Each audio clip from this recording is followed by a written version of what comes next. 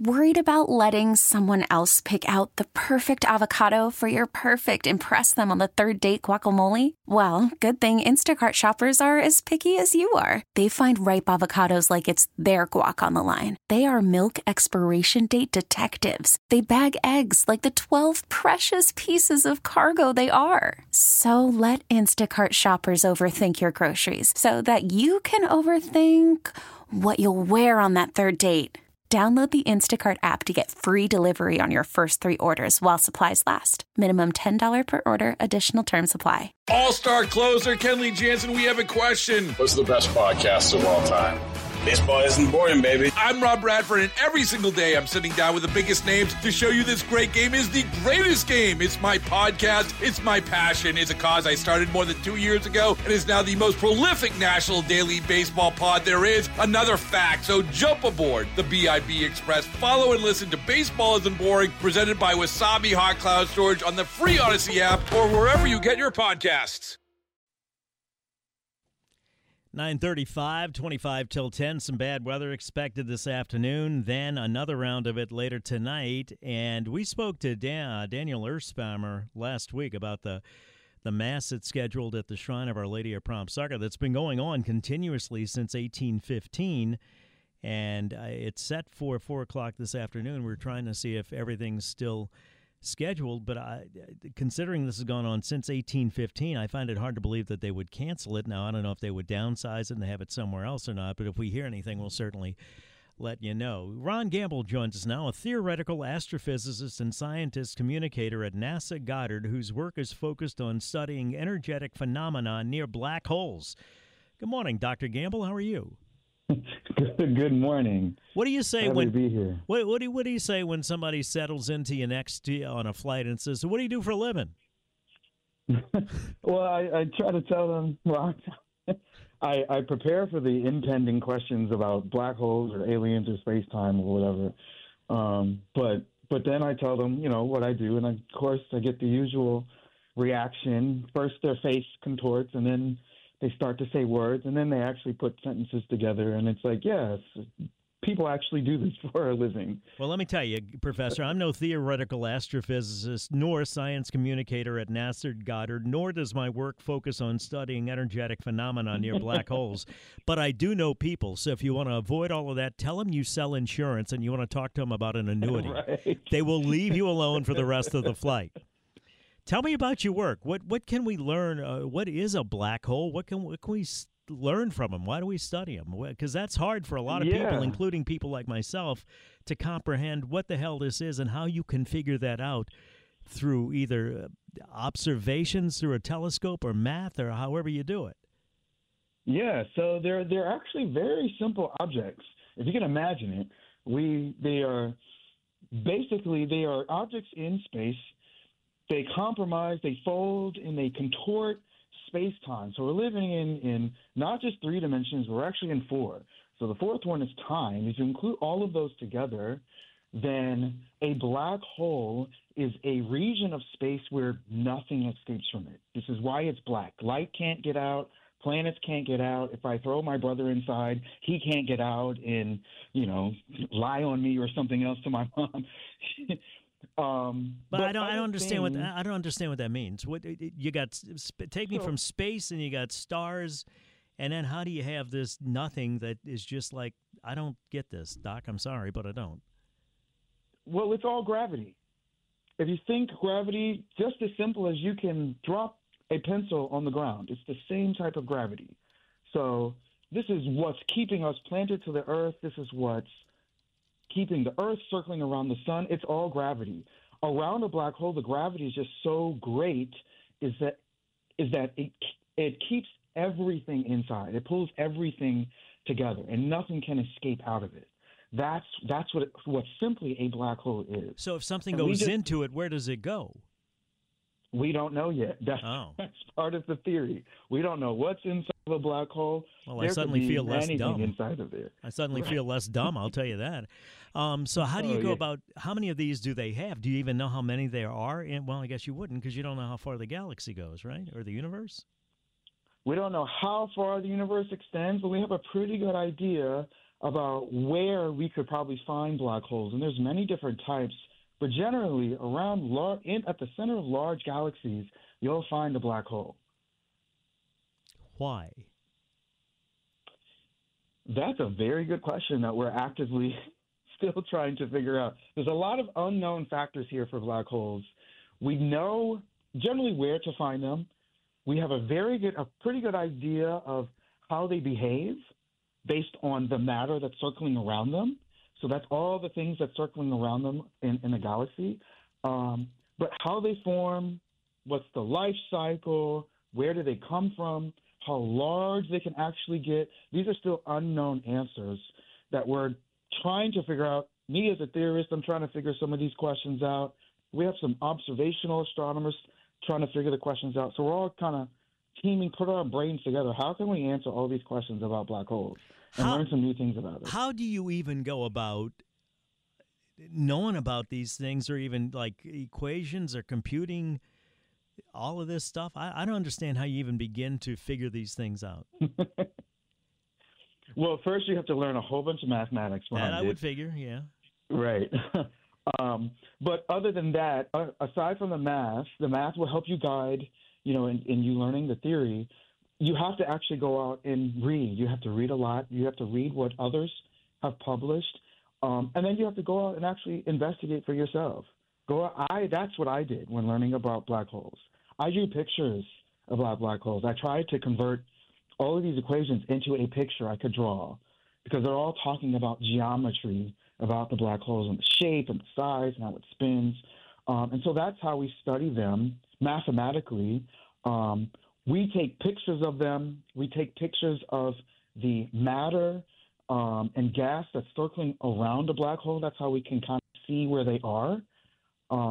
And other than that, we're trying to develop new ways to look at black holes. One of them is the Event Horizon Explorer, which is a new mission that's coming up. You might have heard of the Event Horizon Telescope. But the Event Horizon Explorer is a brand new mission that's coming out to gear towards looking at how we can take pictures of black holes and how we can look at closer into the black hole. So there's many methods of studying black holes, and they're currently actively being developed. There's no one singular method for looking at a black hole. That's how both simple and complex they are. It's kind of a conundrum. Why is it so important that we learn about these things? We got to know about our universe. We have to know our place in the universe. Black holes help to contribute the formation of planets. They help to contribute to the formation of stars, other galaxies. We have pairs of galaxies that form. So they're really drivers of many different processes in the universe that other astronomers are trying to answer questions about. And then also, they help us age the universe. How old is the universe? How far does it extend? Can gravity behave in different ways that we've never seen before? And if we can figure those things out, maybe we can use some of that newfound theory to develop new technologies here on Earth. I'm crossing my fingers. Maybe we'll get anti-gravity, but it's far, far in the future from now. But it might be a theory that comes out of studying black holes. Do we know if there are an existing number of black holes, or they just develop? We don't have a hard and fast number. They kind of just pop up out of nowhere sometimes. Oftentimes, if you look at the center of a galaxy, you'll find one. But other than that, they are essentially dark to us. But they don't pop up like, say, for example, to make an analogy, like a hurricane or a tornado or anything like that. It's like they're there, right? They are already there. We just haven't found them yet? We just haven't found them yet. If there's no matter around it, then it's extremely hard to find a black hole. So that's really how we can find these black holes. There are plenty of black holes out there, if not thousands, that have no matter around them, that are probably still existing. They're bouncing around the universe. We just haven't seen them yet. But there are millions and millions of black holes out there. And for your listeners popping up, no, we're not going to have a black hole just appear out of nowhere in New Orleans. We're safe here on Earth. That's what I was going to ask you. What is that disclaimer out there? What is the closest?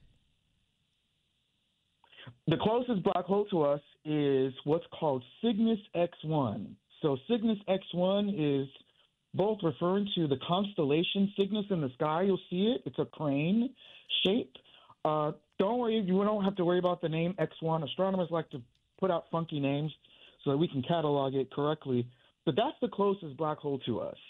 It's not the size of a galaxy, but it's what we call a stellar mass black hole. So the black hole is about the size of our sun. That's about maybe 3 million light years away. So a light year is just the distance light travels in 1 year. So you're talking millions and millions and millions of miles away. But for us scientists, that's very close. We can point a telescope at it and take pictures and collect data and have some very fine details about the system that black hole is in.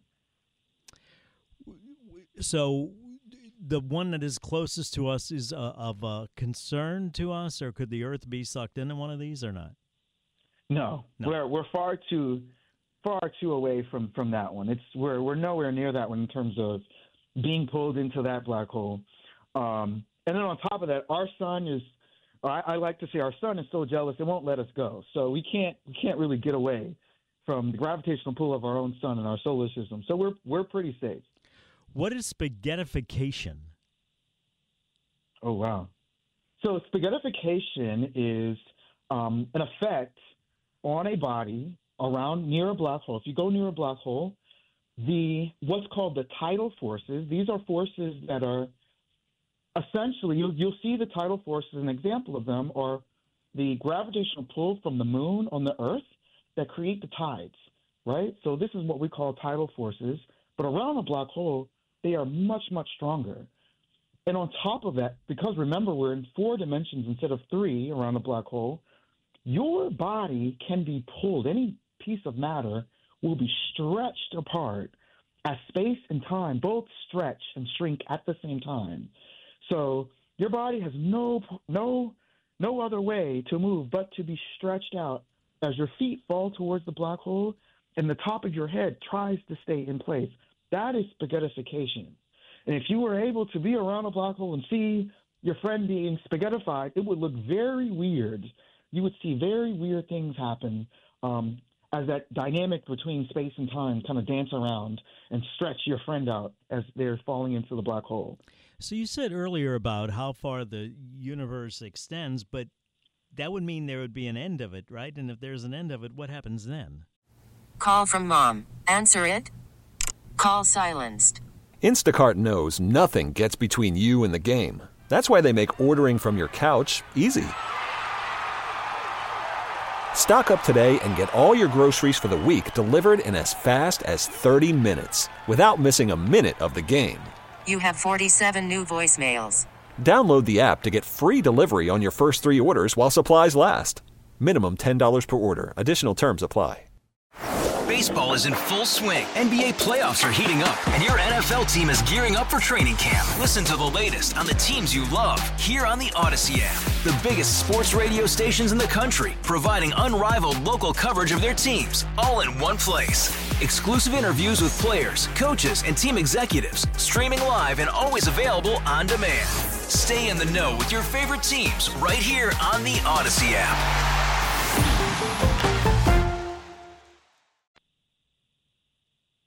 See, this is the kind of stuff that makes me dizzy, Professor, right here. This is the kind of stuff that when I get to thinking about this too much, I have to just lie down because it can blow your mind, really, right?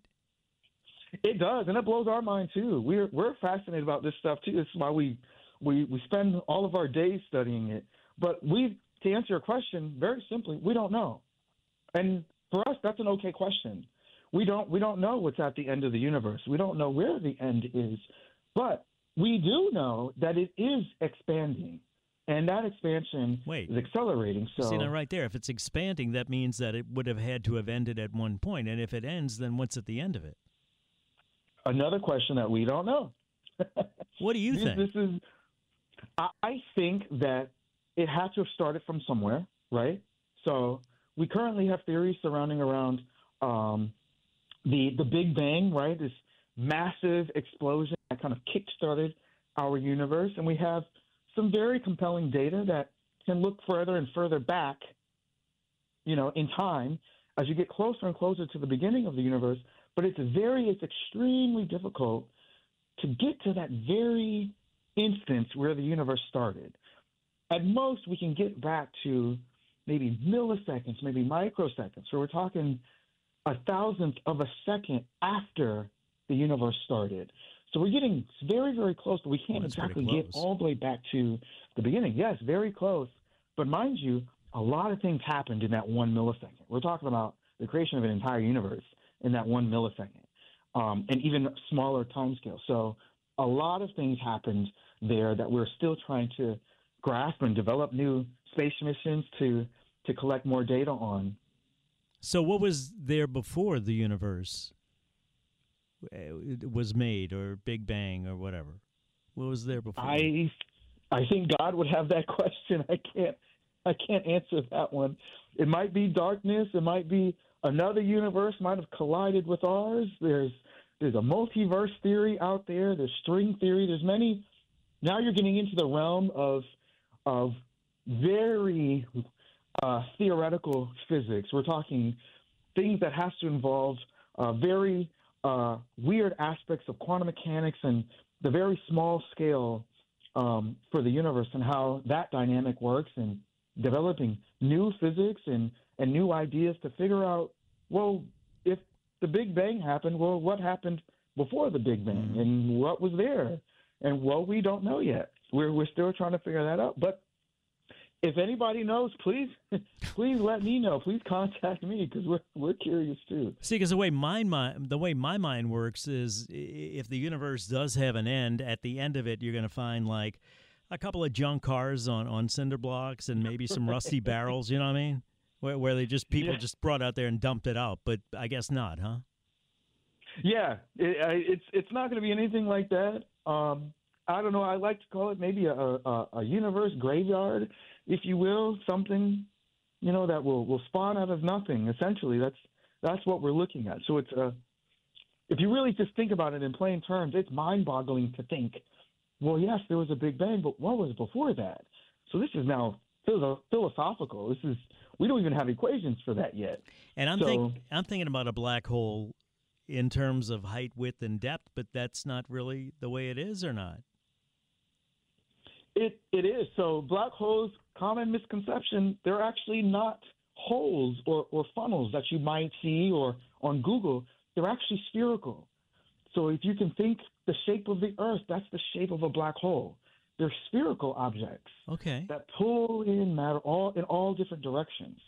So it's a common misconception to think that it's a hole. Yeah. That made the light go off on top of my head, believe it or not, when you said that's spherical. Mm-hmm. Now I somewhat can understand it. Everything being drawn into the center, right?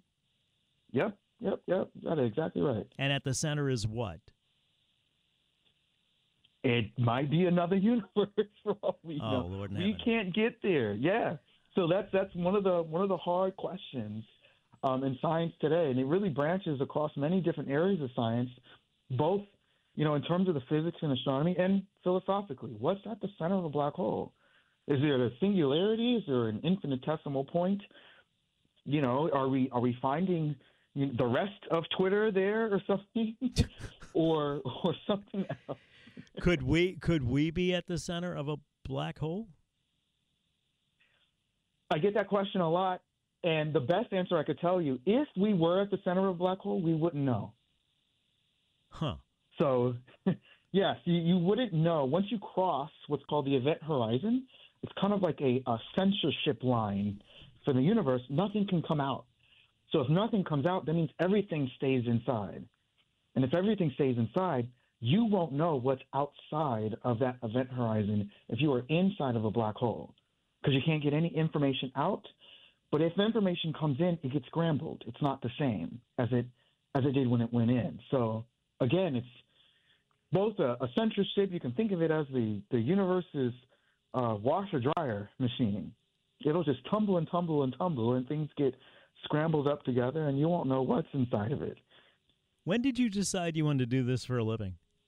That's a great question. I guess I was in college. I knew I first discovered what a black hole was in high school, and I had all these questions, but I didn't know you could actually do your day job just studying black holes and the equations and things like that. So in college, I actually looked up. By then, Google was better. Mm-hmm. And so I did some reading, and I looked up, wow, there's people actually just studying the equations for black holes, and they're publishing it, and then they're giving it to other people to try and test out and observe and things like that. So college was really where my interest really sparked as, okay, this could be a real career. But first, I have to learn a lot of new things that I haven't experienced before. So that's where it started. But once I got into it, I couldn't get away. It very much captured me. It's very much a part of my personality. Anybody who knows me knows that at some point, if you talk to me enough, I'm going to get you to talk about black holes. That's what I'm passionate about. We'll find out tomorrow night. Astronomy on Top, All-Stars Crew at Republic NOLA starts at 7 p.m. You go to Eventbrite and RSVP first. Thank you, Professor Gamble. Very interesting. And we did find out that the Mass scheduled for Our Lady of Prom Sucker, the one that's been going on since 1815, is still on tap for this afternoon. We'll take a break, find out what Newell Norman's got for us when we come back here on WWL. Baseball is in full swing. NBA playoffs are heating up, and your NFL team is gearing up for training camp. Listen to the latest on the teams you love here on the Odyssey app. The biggest sports radio stations in the country, providing unrivaled local coverage of their teams, all in one place. Exclusive interviews with players, coaches, and team executives, streaming live and always available on demand. Stay in the know with your favorite teams right here on the Odyssey app.